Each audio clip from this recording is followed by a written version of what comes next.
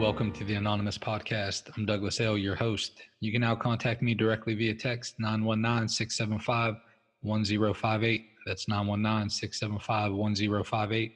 Or join our Facebook group at the Anon Podcast. That's TheAnonPodcast to fellowship with other guests. This podcast aims to be a commentary and discussion of Narcotics Anonymous literature, aiming to enrich the recovery experience of those who are on this beautiful journey. This podcast should not replace contact with your sponsor, your involvement with step work, or participation in the fellowship. Please use this podcast as another resource toward our collective growth as addicts in recovery. We're simply addicts seeking recovery, nothing more, and for sure, nothing less. Now let's get started.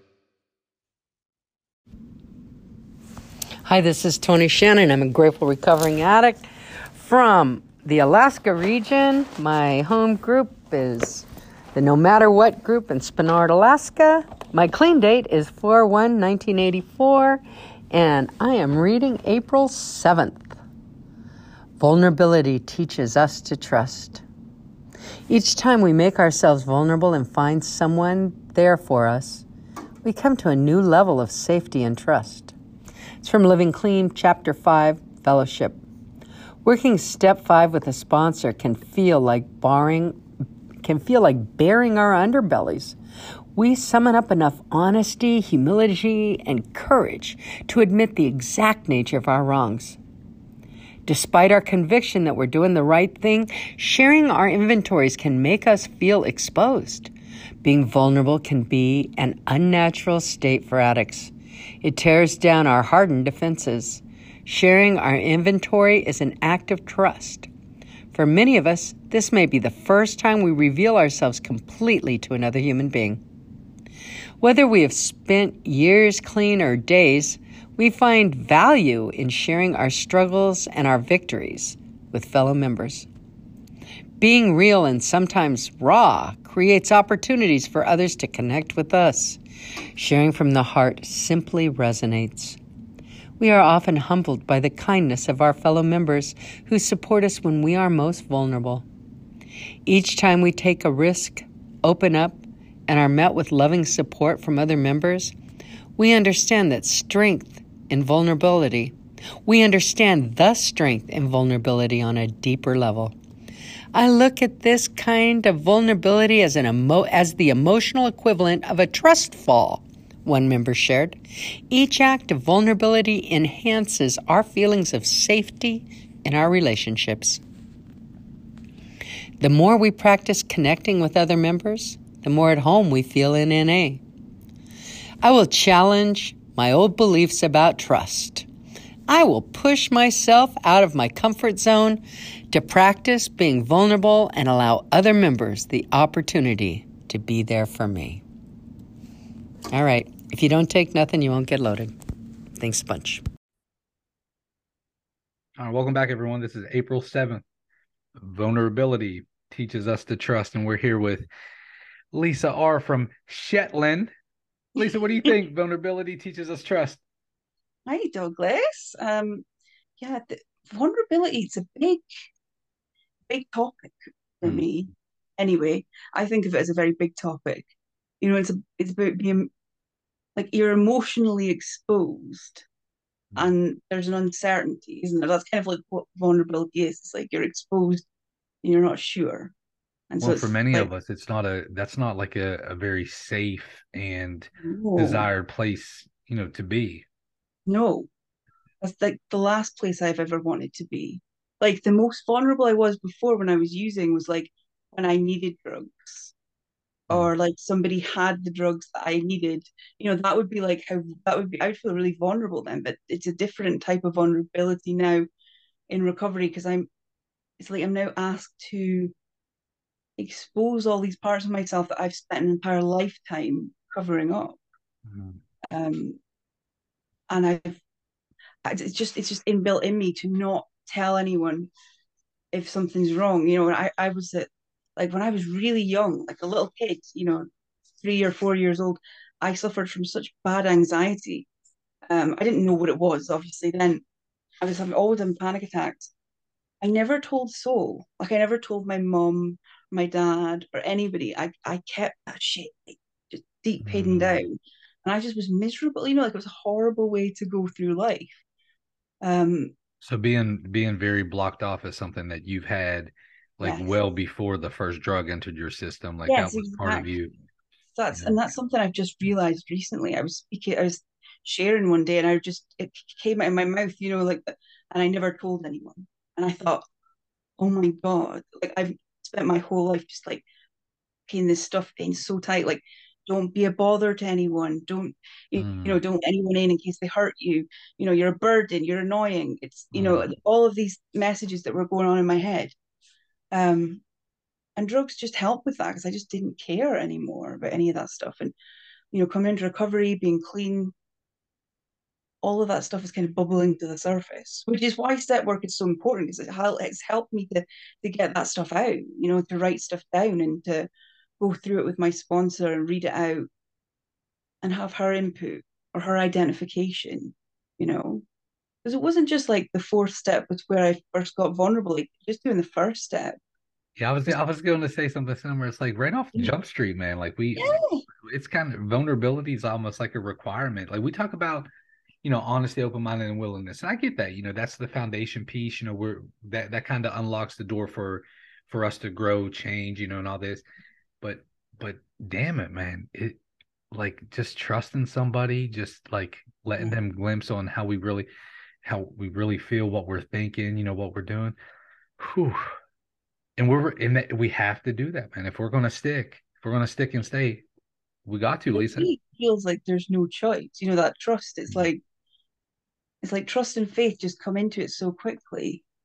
And I didn't necessarily trust people when I came in, but it was like I didn't have any other choice but to kind of say, okay, I'm putting my trust over here. Because like where else was I gonna put it? Like I was completely fucked. I had nowhere to go, nothing to do. I was like, this is it. But you know what though? Like now being, now looking back on it, that's a beautiful place to be, man. That is a fucking beautiful place to like, hey, I don't because I'm the same as you. Look, I didn't have anything else, man. When I got clean, it was like, okay, it's either this or my old man told me uh that he gave me about 2 weeks left to live. If I didn't get clean where I was, because he just saw all the devastation, inward and outward unmanageability, in my life.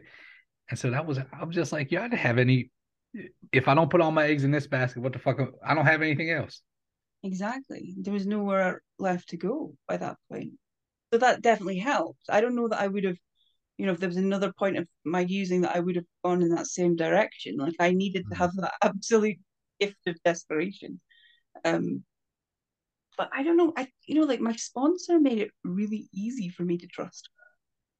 I don't know how she did that. I don't know how she did that. She's a magical being. I love my sponsor. I've got to say, she's amazing. She really like, kind of came to me slowly. Like with a horse, you get spooked easily. Like I'm a bit like that. So like she kind of came to me slowly, and she would kind of phone me up and like, "How are you?" And just like, if I was like freaking out, she would say something really wise and profound, just tell me to keep it in the day and like just get your head on that pillow clean. That's all you need to do for today. And she just like kept me calm, and then like gently kind of then started introducing the steps. And I trusted her by then. The first step, I remember I was really freaked out about speaking to her about all this stuff that I'd written down. I was really embarrassed. I'd never just spoken to somebody like that, about horrible things that I did to other people. Sure.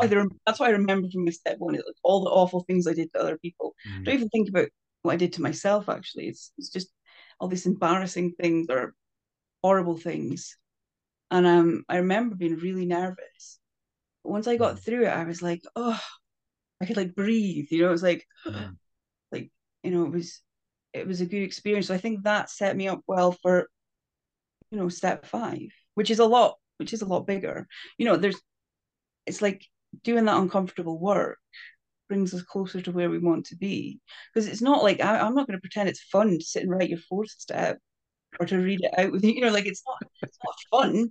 It's uncomfortable, and it's like you don't want to go there, but like Mm. I saw all these people around me, like you guys that are clean And I knew that you were addicts like I was an addict. You know, I knew I could hear that from your stories. I knew that you used like me, that you thought like me, that you felt like me. Like I had all that. So I had this kind of proof of people that were able to get clean and stay clean.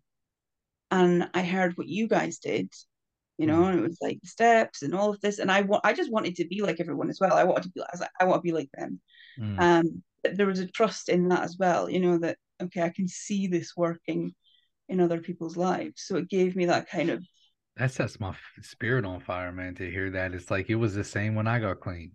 It really was, man. I got clean, I was 16, and these dudes who 12-step me, you know, I could look at every single thing that was different between us, from like age to it looked like they had I was fucking poor, you know, and it looked like they had, you know, everything put together and, you know, blah blah blah, back and forth, everything. But damn it, man, when I could not avoid seeing the freedom that they were living. You know what I'm saying? And it was just so like that's it, man. I was like, yeah, yeah. If it's possible for me to get that, how? yeah, how do I do it? And so Mm. I did do what other people said. Like nobody told me what to do, but like I've been, you know, suggested and people spoke about their own experience and I just was like, I'm gonna do that too. I want that. That's what I want, you know.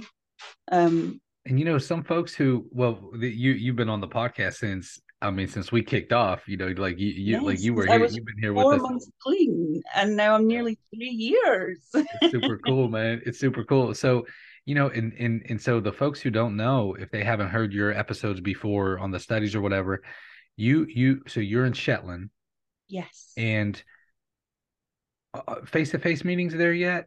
No, Like, okay. there's no any kind of presence here at all. Um, so my entire recovery's been online from start to now. And you're Um, slamming it, slamming it. it's great. I don't feel like I'm missing out. Like obviously I'd love to see everybody like you guys. I'd love to see you all in person, but I love that I have this ability. I was so cut off from anything and everybody before, Mm. you know, because I am housebound due to physical health illness. So I was really isolated anyway. So in that way. So like just to have these people like speak to, like you now, on my computer, on my phone, Mm. and I just feel a connection, even though I'm not seeing anybody in person. I feel that like in my heart. Well, you know, You know, my sponsor loves you to bits, man. I love him to Can't love you anymore, man. I'm his He's number gonna one get a blast when I tell him I got to kick it with you today. I fan. love you, Lisa. Love you. Thank you all again for spending your time with us today on the Anonymous Podcast. I encourage you all to focus on that magic 6-letter word, others, as we go out into the world. Stop by the Facebook page, Fellowship with Other Guests, or send me a text. Let me know if you'd like to be a guest or if you have any ideas on future podcasts. Until next time, I'm your host, Douglas L. Namaste, and God bless.